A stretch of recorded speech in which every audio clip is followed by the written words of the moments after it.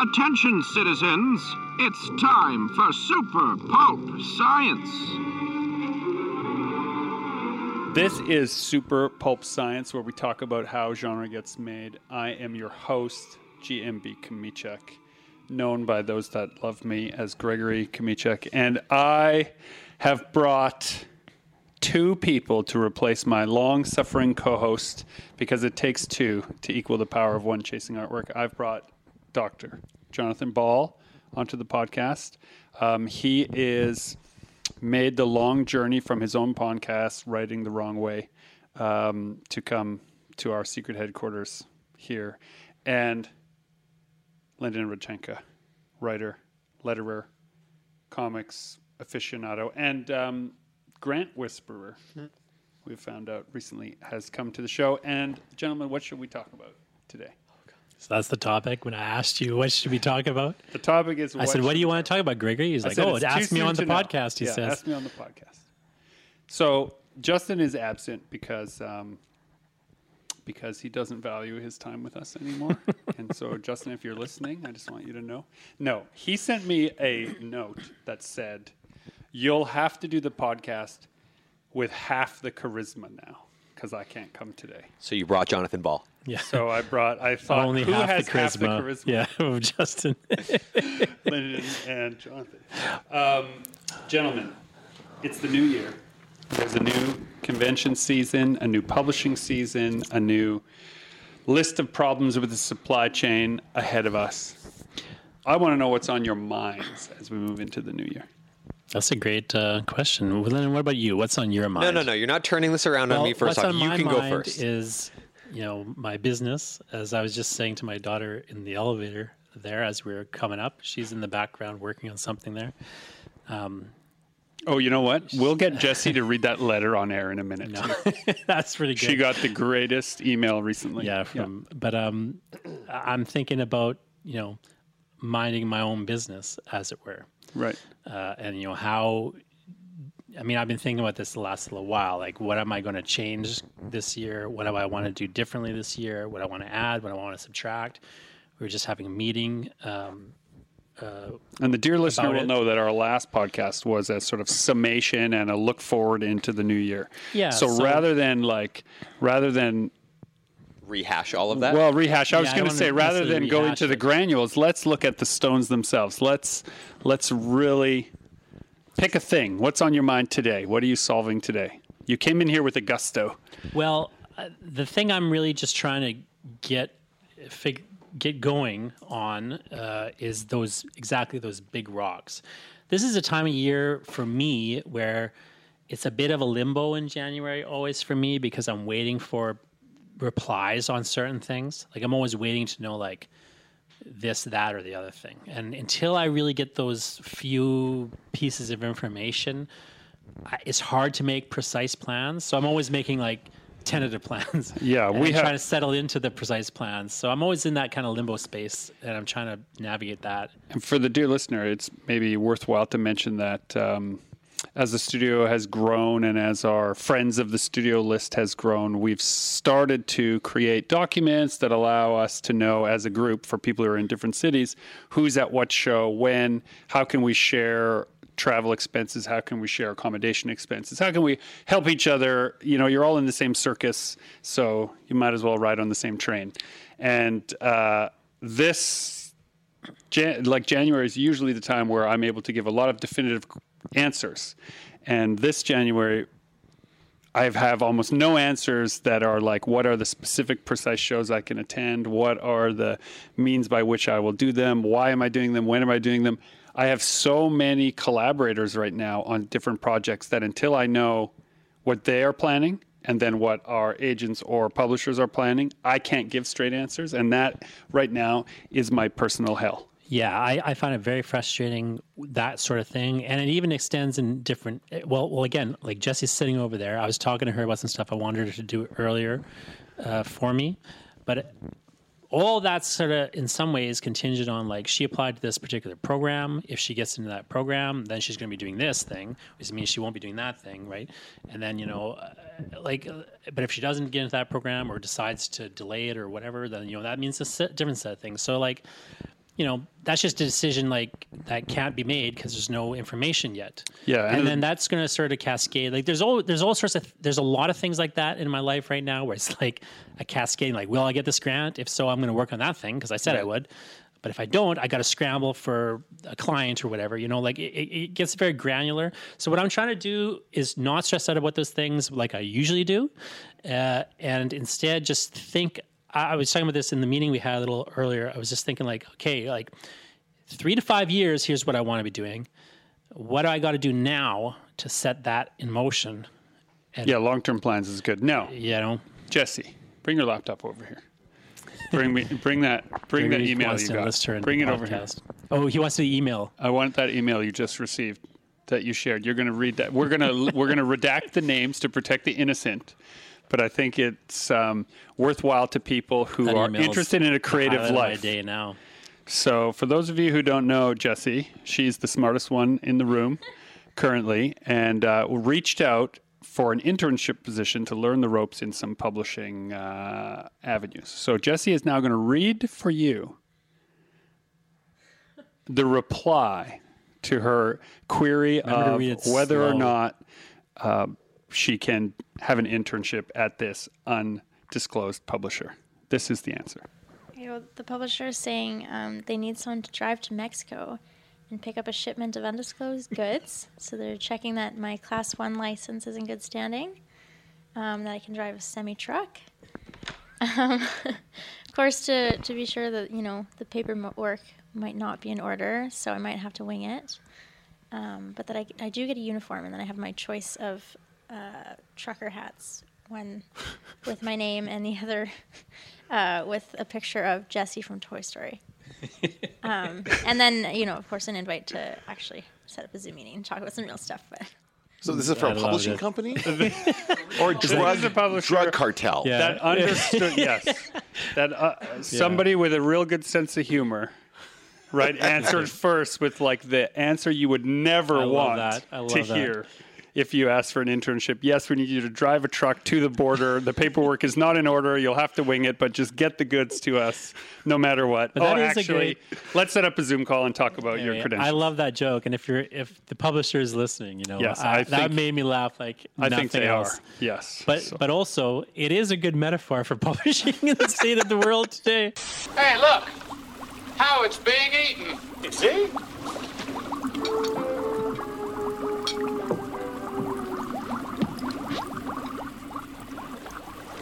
Makes you think, doesn't it? I mean, what's it all about? You guys are talking about uncertainty, right? Like, there's a bit of uncertainty right now. It's not like the steady income you would have from a regular 9 to 5. That's a great topic. There we go. Let's talk about what to do in the age of uncertainty. Right. Well, and for you guys in this field, it is a bit uncertain because you don't have a regular paycheck, right? You have to kind of go from job to job. So there is a bit of that kind of inherent in this work, right? Yeah, so let's list some of our regular uncertainties. So cash flow is a regular uncertainty. Supply of printer, shipper, convention, flights, all of these things are all up in the air right now. Recently, somebody sent me like, oh yeah, we can ship that to you, but I'm sorry to inform you that our shipping fees have tripled. Right, just things like that. Just a lot of uncertainty right now related to those things. How about you? How's your uncertain future? It was actually so funny that, first off, that was a great segue by Dan, because I'm sitting here listening to you guys talk and go, what's on my mind? Money. That's it. And it's because currently, I feel like I have all of these opportunities that, maybe down the road, if I were to act on them now, they could be very lucrative. But because of the field we're in, there's so much of the work is upfront and it's cash flow heavy in the back. So you have to put the work in before the money shows up. Yeah. But meanwhile, we all have these bills that we have to pay, and I have a wedding that I have to pay for later this year, and there's this You also want to feel like you're financially contributing to your home life and not just being a freeloader while your partners make off with a real job and paying the bills. And where do you find the balance in, following something that could end up being very lucrative, but also knowing that in the immediate present, you also need to be paying your bills? Let me tell you. Can I wait? Hold on. I'm going to summarize by linking Dan's segue to Lyndon's comment about money to a framework that we can use to discuss our uncertainties. And I would say this. Let's break it down like this. What you're describing is now money and later happiness, or now happiness and later money. Correct. And what kinds of things you have to decide as a result. Let me tell you a little brief story which involves you, Gregory, and then I want to maybe let's get into some maybe concrete examples of like actual things I'm doing to try to do this. And then we'll all give a concrete example story. Of now money, later happiness, or now happiness, later money. So I was once a couple years ago, before the pandemic hit, you had someone in here organizing your prints. The place was a disaster. They were organizing prints and doing different things for you. And I was sitting over there. I was working on a grant application. That was what I was doing that day. And then that was the single greatest investment of the year. Yeah, and you had somebody. Shout out to Matt who came in to do that. So Matt, that's who it was. Yeah. So Matt had come in, and Matt's doing Matt's thing, and I'm working on my grant application. And I remember when Matt left, you were like talking to him about like you were paying him basically, and then he was leaving. And I remember saying to you afterwards, I go, Gregory, I go, that person either made way more money than I did today. They made whatever it was, $300 for the day or whatever it was. I go, and I either made no money or $15,000, and I won't know for another 6 months. Yeah, that so typifies this side of publishing and this sort of hustle of selling creative IP in any avenue, is that you are putting out pitch packages, pitch decks, ideas, and things that if someone says yes, the payday is substantive and substantial. And if they say no, the next one might say yes anyway, so it's not a big thing. But you might spend a month or 2 months, 60 full days doing nothing but send these out, getting zero income as a result, and then a payday. Yeah, and it may not be predictable, as you say, when you get that. It's like a concrete thing that I've been doing to try to manage some of that uncertainty is one, I've just started, over the years, I've been moving to larger and larger... auto theft. I've been taking money out of your wallet. Yeah. You wouldn't download you're a not car. here in the studio. First, I got a key to the studio, and I can come in here when you guys aren't That's around right. Yes. and poke about for valuables. But, what I've been doing is moving to flat rate billing. Like day rates or flat rates for the rate whole for the project and getting paid in advance of doing it. Right. So now before I do anything, I get the full amount of money up front, and then I start working. Now, so it takes I do while a to get to that retainer. So point. just as a counterpoint, I often do with creative work a retainer, so half to begin.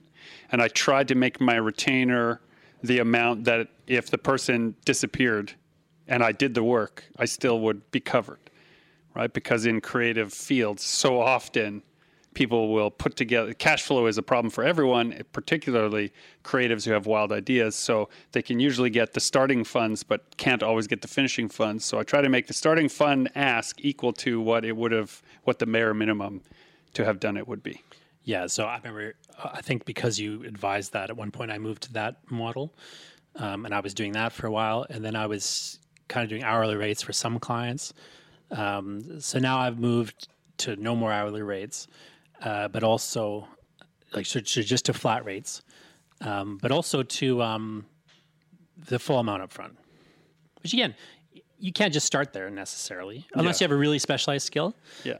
You can offer full, and I think a way to build on this is you can be asking regular clients for full amount up front because they understand, you've worked with them, you have held hands together down the garden path, and you understand what's at the end of that. So they'll understand the reason you're asking is because you want to block that time for them and them alone and do a really good Yeah, job. and they trust you. They've seen Yeah. your work. You Now- can't ask for that like a stranger. Or you could. If That's you how had, NFT scams are, Well, but are launched. you could ask that from a stranger, but only if you've got like a good profile and you're not just nobody starting out. Lyndon's talking the least, so I'm going to borrow his mic when he talk. It's like oh no, I've lost my train of thought completely. It was like, sorry, what you guys were just talking about? Flat rate billing. Sorry, what? No, flat rate NFTs. billing, Flat rate billing and asking for your amount up front, having a good relationship. Yes, and what it is that you're asking them for money for your time, to pay for your time. They need to know that money is going to go towards a good use of time and not a waste of time, right? Yeah. So you have to prove to them that you can use the time valuably, and so that's what they get that with when they work with you, you've delivered on multiple occasions, so they know that you're going to deliver. But there's some trust to be built with new clients, right? They don't know that yet. They're not going to just trust you blindly. now this is still in the scenario where people are paying you for your time. Yes. So I'm still doing that, but I'm also making plans to get away from that. Because ultimately, even at a flat rate, even getting paid in advance, it's still a loser's game to get Money for to time. trade time for money. Yeah. So I'm not at that point, but I'm I'm doing things now and trying to set things up so that I can move into that area. Like I never want to stop working and not doing anything, but I do want to be in that situation where it's like if I stopped and just did my own thing, and it took me extra time to come up with this idea or whatever, it wouldn't matter to my finances. Everybody else happy with my little plan of marching up and down the square a bit? Sarge, Yes. I've got a book I'd quite like to read. Right, you go read your book then. For me, writing, illustrating stories, making things up and putting it down is as essential to my well-being as eating and sleeping. Like, honestly, when I really look at myself, for me personally, this is not, I think, how other people operate, but for me, I would rather go 3 nights without sleep than 3 days without being creative. Like that is in the cycle of my mental health. I can do without eating faster and better than I can do without having a room of one's own and a few hours to get some ideas on paper to organize those thoughts. The management of my own ideas and, maybe it's mania that I'm getting ahead of that has not manifested, but whatever the case is, the facts for me are I'm happiest if every day there's a block of time for me to create. And so the now money has to make space for that now happiness, or I can't actually accomplish anything on time. Because if that system gets disrupted, if I'm not able to make things for no reason every day, I can't make things for a good reason every day either. Yeah, and along those lines, like I'm trying to very consciously move my business more and more fully towards products rather than services, where I can be reselling things and not necessarily having to make a new thing every time, even though I might just want to make new things for fun or just because that's what I want to do. I don't want to be in a situation where I have to do it. Right. And also I want to move into royalty paying products rather than Like where you're being paid royalties or you're paying where other I'm people being royalties? paid Right. royalties. So again, the long game for being a writer, as a simple business example, the long game is royalties. Mm-hmm. You quit your day job. I don't have a day job. Because royalties But are... most writers, you quit your day jobs. The wise money is you quit your day job when your royalties can sustain you. So I'm not there yet, but that's the goal, right? The goal is to get to the point where your royalties sustain you. And there's 2 ways to get there. One is you just have more products paying you royalties, and the other is you eliminate your expenses and debts. So the way I look at it is there's sort of a spectrum.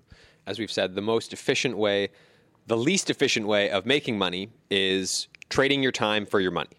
And the dream that you want to achieve is that whatever it is you decide you want to do with your time, that is going to generate you money. Yeah. And let me just qualify Doesn't. that. Let me qualify what Lynn is discussing by saying whatever you're being paid at whatever job you are in is less than the value of the job you're doing, and that's how the company runs. Yes. So you're always being paid less than you're worth so that the company has profit enough to exist. And so it's not it's the banality of evil. That's just how companies run. So if you're being paid somewhere a dollar amount and you think, I'm being paid what I'm worth, you're not. That's actually a lie.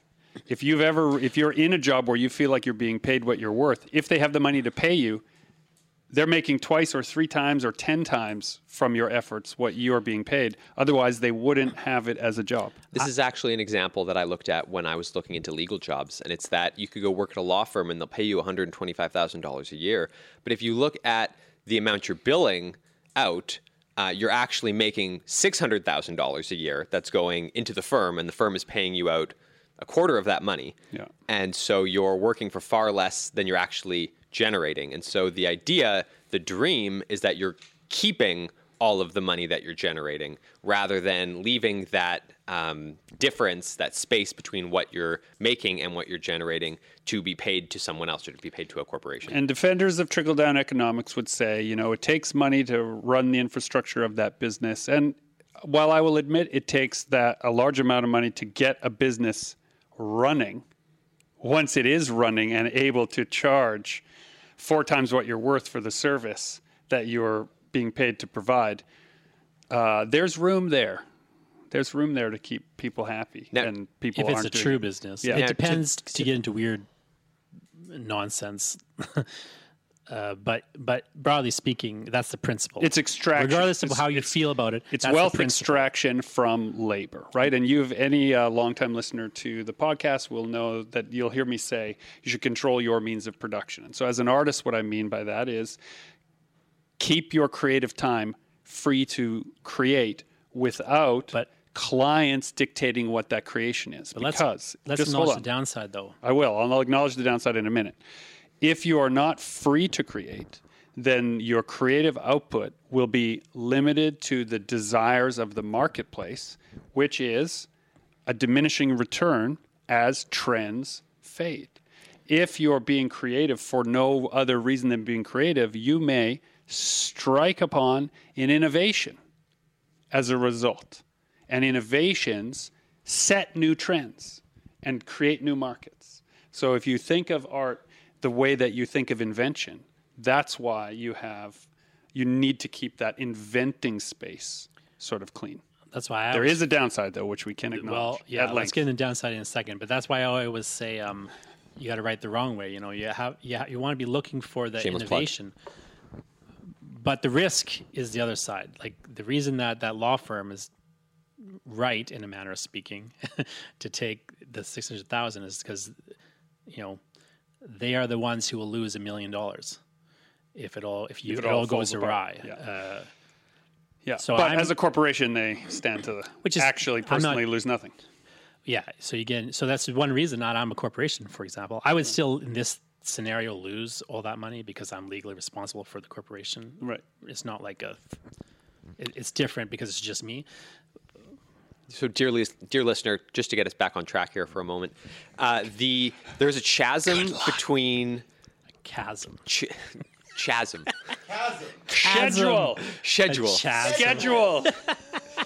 There's a large space between trading your time for your money and that point that you aspire to reach, which is that everything you do is making you your full value back. And so that's where you need to learn or start trying to build in ways to buy back your time. And that's why I think there's value in a flat rate billing system over an hourly billing system. Because with a flat rate, you can charge more for a task that will take you less time to do, and you'll be paid the same amount regardless. So if something... being paid by the hour diminishes because the better you get at the task, the less you're making per Correct. hour. Yes. Yeah. So if a task initially takes you an hour to do, you should charge 2 hours of time to do it. And that way, even when no matter how fast you complete that task, if you have an hour of it left, that is now your time that you can be paid to do the project that you actually want to be doing. I engaged a freelancer recently and told them how they should adjust their billing. To me was, when you do the task the first time, it's going to take you the longest. So track that.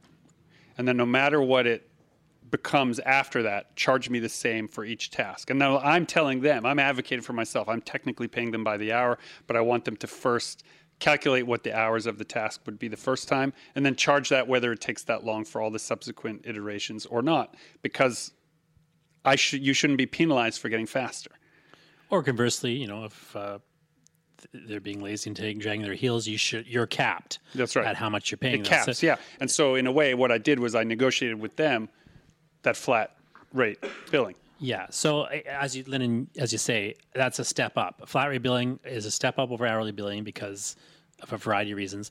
But the ultimate goal is you're not trading time for money. Even if you want to do the work, you don't want to be trading time for money because you only have so much time. There's just a natural cap. And a real obvious example, real simple, hey, where do I have flat rate billing in my life right now, dear listener may ask? All your streaming services. Think of that. No matter how much you watch it, no matter how much you like it, the cost is the same every month. Right? And I know that there are months where I haven't looked at my streaming service once, but I still paid for it. Now that's the other side of it. Can you get into recurring billing? Now I'm not in. I mean, you could argue I'm in recurring billing, but not really. Not really. Ideally, I would be moving towards recurring billing of some sort, more consistently. Where again, you can notice that it's very annoying actually for some people. For me, with software, I find it really annoying when they want to, something I could have paid a flat rate for now, I have to pay every month. It drives me nuts. But there's reasons that you would pay monthly, like streaming. I pay monthly to Adobe. Yeah, I'd rather pay them flat, and it provides enough of a value that theoretically it's worth it, right? So without getting in the nuts and bolts of whether it's great or not, it's from the artistic standpoint, it certainly is better to get paid every month for cash I'm thinking flow. of my Adobe billing as retroactive, though, because I spent decades where I had copies of Adobe software and But don't say used that's them. on the podcast. Right. Well, it did. Everybody did. That's why they switched to monthly billing. know, and, right? and when they did, and they kept the upgrades functional, practical, and useful, I switched, and I happily pay a month of it for the full suite. Good afternoon, sir, and how are we today? Better get a bucket. I'm going to throw up. Gaston, a bucket for monsieur. And in theory, one of the reasons they probably could do that is they had this monthly income they could rely on, right? Yeah. So it helps a lot to have recurring. But, just on the larger, broader concept, I think something that's kind of important to think about is if you're an artist of any stripe, but especially if you're, a writer, you really just need to be thinking about how are you different from other people? And what differentiates you, and what can you double down on that you're good at that other people can't do and AI can't do? Well, if I keep my nothing. prompts There's nothing an secret, AI can't if do I now. keep my prompts secret, my work will be different. By the way, speaking of AI, we had the conversation about AI, and that's coming up at the college as well, because now we're looking for students submitting AI written work. Oh, yeah. Because it's affecting the writing as well as the artist. So, yeah. Thank God they're using the AI, and you don't have to mark that garbage anymore, Dan. This is what I had the this is my unfortunate point of view. Yeah, I had the unfortunate occurrence of going through some student work recently that was supposed to be at a professional level from the college, and it was so bad, Dan. I wish They they were not used my the students, AI. were they? They were so bad. No, they weren't your students. Okay, They're good. they were But yeah, so no, bad. it's an issue. But still, I think that, and so we have to kind of keep an eye out. Apparently, there are AI bots that will help you spot AI writing or something like that. So Right? there's all kinds of things. This is the irony stupid. of the That's what university. William Gibson calls the aunties now. Everyone needs your Wait, auntie. I don't want to get looking after you. derailed by the AI conversation. Let's But, not get derailed by the AI conversation. I'll say one more thing, and I'll just say that I am seeing examples of real work in the Canadian press feed. There are sports articles written by AI bots for sure.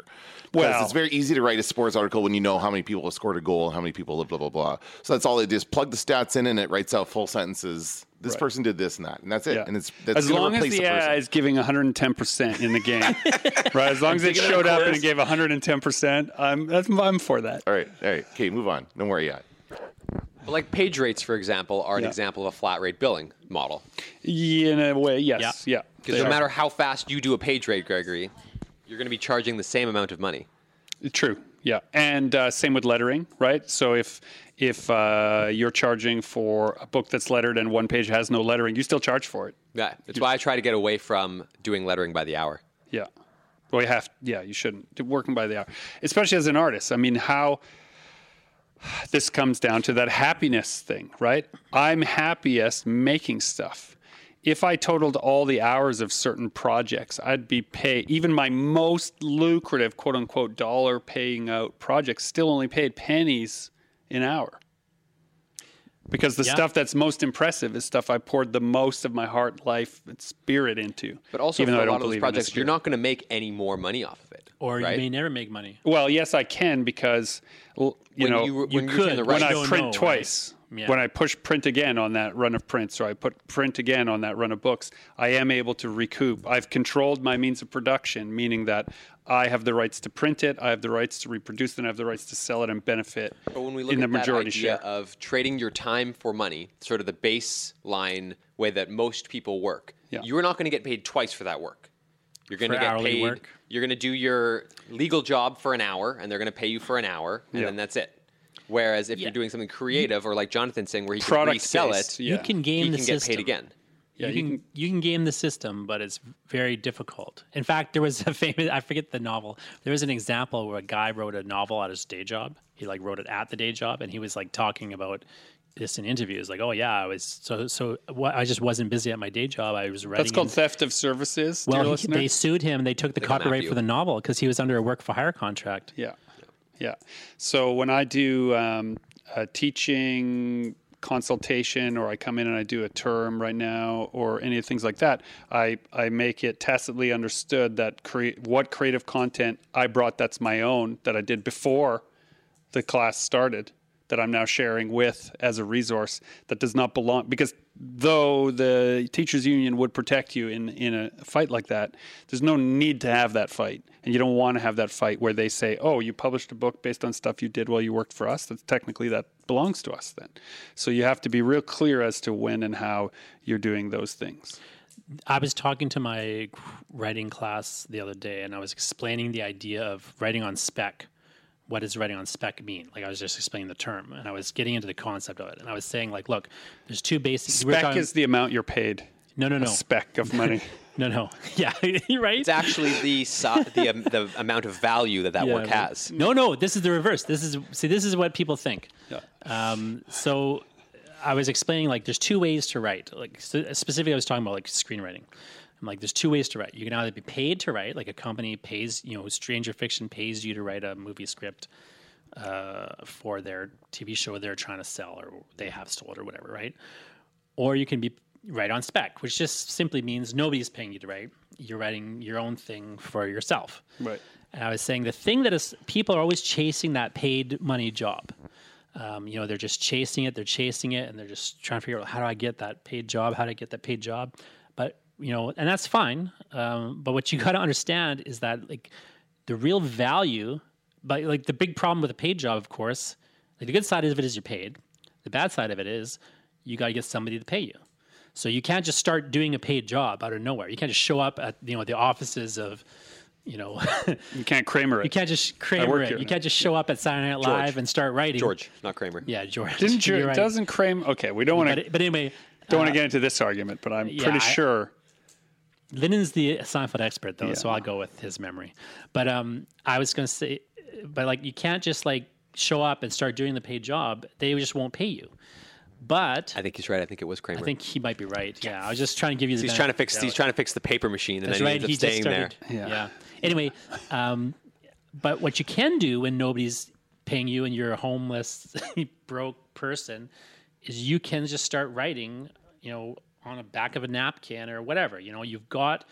Nobody can stop you from writing on spec. And when you're done writing, if you finish, and this is the big if you finish something, you've got now a script. In this scenario, it could be something else, like a manuscript. But if you've got that manuscript, you've got that script, that's, in business, they call that an asset. Now, it may not be an income-producing asset. You're right. Yeah. But it's not costing you money. Yeah. It's an asset, potentially at least. And of course, what the company that is what a production company knows is that what's valuable is the asset. They, in fact, will hire you. The reason they're hiring you and giving you a paid gig to write a script is that it's cheaper to buy you than to buy a script. And if they can buy you and you can turn out 20 scripts for them, that's a good deal for them. Yeah. Now, it may also be a good deal for you especially if they're paying you a good rate. You and I But- did a right. script that way where we were paid for our time and they kept the script afterwards. Yeah. But the point here is that what the company knows, but writers often don't realize, is that the script is the asset. The script is the income producing asset. And if you now have a script, you're a writer producer, you have something valuable, or at least it could be valuable. Maybe it's not valuable, but it could be. And even just the fact that it could be is actually a major, major thing. It'll get you in a room, even if it doesn't get you money. Yeah. Now, this ties into a theme that Jonathan and I have been discussing recently, which is that, especially in the creative field, How many themes we're going to pack into this podcast? no one the is same going theme. to hire you to do any work unless they already believe you can do it. Absolutely, yeah. So this, You'll never be paid. I typify it as you'll never be paid to do something you're not already doing for free. exactly. So a lot of the things that I see online are people people saying, "Oh, I wish an editor would come hire me to do this thing," or "I wish someone would pay me to write this comic." Yeah. But the reality is, if you're not already writing comics, there's no one is going to hire you to do anything because you haven't proven you can do it. And why are they going to spend money on Well, you? they then? don't care about you. They care about the comic. They care about the asset. You can, in business, you can either build an asset or buy an asset. Now, most companies buy assets because it's cheaper than building them. But if you're a writer who doesn't have a job to do, you can build an asset. Every sperm is sacred. Every sperm is raised. If the sperm is wasted, God gets quite irate. So let's look at this spec idea, this spec script, the spec writing idea, and let's frame it in the way we call them civilians sometimes at the studio, but as a regular person in a regular job might think of their day as the time I have at work, and then I have my free time. Now, it's not called free time necessarily because you're free to do what you want. It's called free time because you're not being paid to do anything during those hours, right? So if you now think of it as the time that you have at work, that is your paid time, and your spec time, where you could be creating things on speculation that they may one day be worth something, maybe you will watch less hours of TV. Maybe you will spend less time playing video games. Maybe you will realize that, because if I tell people like, oh, I routinely put in a 10-hour day, and they're like, oh, God, I could never work that long. But those 10 hours include 3 hours of what you would have just defined as spec time, where I write for no one but me, where I create for no one but me, and every day I put in 3 hours making stuff for no reason. And if my 10-hour workday doesn't include 3 hours of making stuff for no reason, I am in a terrible mood. Now, how often do you guys see me in a terrible mood? Depends. Not Right. usually terrible. Not usually, because I'd rather work a longer day if that day included a 3-hour stretch of making stuff for no reason. Okay, but I think there's a conversation here to be had about whether or not that's healthy in certain ways. Oh, for sure, it's not healthy. It is absolutely healthy. Oh, here we go. Because, but here's the thing. No, it's good to have 3 different perspectives. Not Health, wealth, and happiness. Sure, The yeah. 3-pillar, the tripod of your life. It's better for your mental health. It's better for your wealth. And it'll certainly make you happier to do your own thing for yourself. Well, and my reason to do it is because you'll be dead soon. And since I don't believe that there is a fluffy afterlife for me, I'm pretty sure that any impact I need to have here while I'm alive. There are some things I want to accomplish that I can't accomplish in some other realm, some other place. So I'm going to try and accomplish them here. Sure, but the issue that I run into is, I'm perfectly happy to come down here to the studio, do my time for money, work, and then go home and spend 3 or 4 more hours working on my spec time projects. But unfortunately, I live in an apartment with someone that I care about deeply who also would like to spend time with me. Mm-hmm. And it is tricky. In a creative world, I live in a perpetual state of I should be working on something. I should be working on a project. I should be, with the time that I have, I should be using it to create something that will give me more time later. And that causes me to not enjoy the time that I have now. So, like the idea of sitting down and playing video games for 4 hours in an evening, even a 2-player video game, I can't do it. It drives me up the wall. Yeah. I feel like I should be out working on writing. Let's or point out to the dear comics. listener that 2 things can be true at the same time. it can be true that if you put more time in your creative endeavors, you will have more assets in your life, and you'll have more speculative time that you could then later turn into money if you want it. But let's also remember that it's true that when you are completely focused on a creative idea, the people who love and support you and are supposed to be sharing that life with you are unavailable to you. And you have to find a balance that works. You have to find a partner that works. You have to, Tara and I have been together 25 years, so we've got it, we've figured it out, and we've had... And you have to set boundaries. You have to set good your boundaries decades and bad decades. with the people in your life so that you can get work done. Yeah. And you have to set your boundaries with yourself and your work so that you can, go play video games or hang out with, your friends or whatever it is. Which you need. And not be thinking about it constantly. You have to have those boundaries with yourself and with your others and whatever. So I can completely understand Gregory's argument that, it brings him personal happiness, or it's healthy to have this time to have that creative expression for yourself, your spec time work. But it can be both healthy and unhealthy to your life if you fixate on those things. You have to try to be totally present. And now, remember, I'm talking about an ideal, not a capable everyday practice. But I try to be totally present when I'm present, right? And totally absent when I'm absent. And that creates a boundary where people know I'm working, and people know, oh, he's not working. Yes, he'll tie your shoe, he'll take you to the park, he'll do your skates, he'll whatever, get your Pego card, whatever it is you need. When he's available, he's fully available. One of the things, when I teach that spec term and talk about that stuff, the lesson of that whole little thing is, you have to always be writing on spec if you want to have a sustainable career. In fact, I give the example of Justin Spitzer, who was a writer on The Office. Justin Spitzer, like I say, he was a writer in The Office. That was his paid gig, but he didn't own The Office. So what he had to do is, write his specs while working at The Office, and he ended up creating the show Superstore. So eventually, that explains Superstore to me completely. Though that's the path, though. That's the career path. Even if you've got the awesome job on The Office and you're making a lot of money, you still need to be writing the spec because you don't own The Office. Dear listeners, if you're wondering what Superstore is, it's The Office in a superstore. Basically. But not a great show in my opinion. Right. I find it to be a little weak. And I feel like the same people also made Blockbuster, because that's also not a great show. Oh, yeah. What's that? I should check to see if it's the same person. Very similar. But what's interesting to me is that you guys are talking about, your job is to create fun and exciting, interesting stories. That's your job full time, right? You're a full time creative person. So for you to say, I want 3 hours of just do it for no reason, that's 3 hours you could be spending doing the thing that makes you money. So it's a bit of a tougher choice, I think, for you to do that than it is for someone who's just working a 9 to 5 every day and then going home and creating comics for fun. Right. It's more. I feel like it might be more fun doing it that way. I don't know. That's the misconception. That's the misconception that people have. My friend Alec we may always make fun of some guy came up to him once and was saying oh, you're an actor, you do this film stuff, must be nice. And we always joke. Don't get me must started be on nice. Must be nice. It's right? But the discipline of it is that there's actually so many things in that.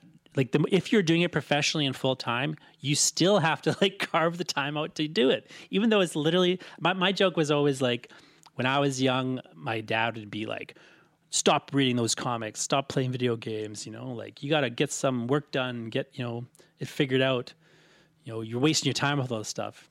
And now I'm clients are why aren't you playing that video game? Where's that comic?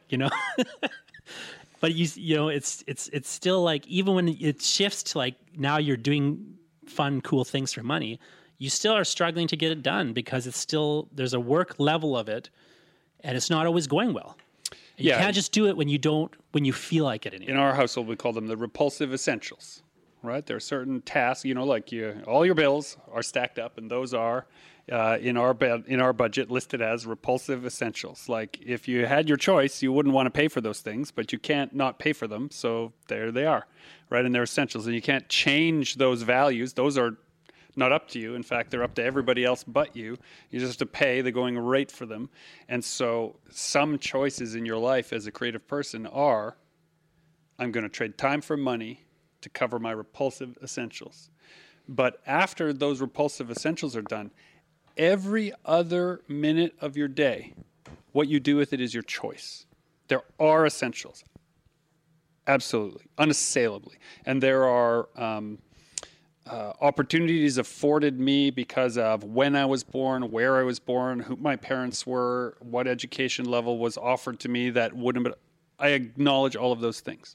But in our life, in my adult life, there have been many more lucrative, quote unquote, dollar opportunities offered to me that I have turned down because the repulsive essentials are met and everything else is free time.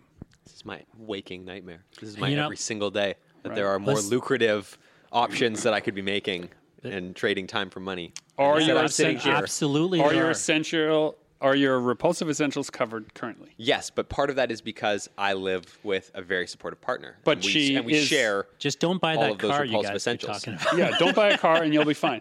Right? Don't buy a car, you'll be fine. Don't buy liabilities. Only buy assets.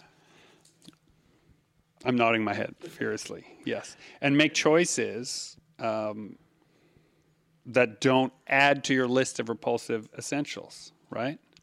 Buying another car might seem like, oh, what a wonderful luxury it would be to have this car. No, now you have another list of repulsive essentials that require you to trade time for money. I gave up my car a year ago, and I'm not looking back. It's been awesome. Still something missing, though.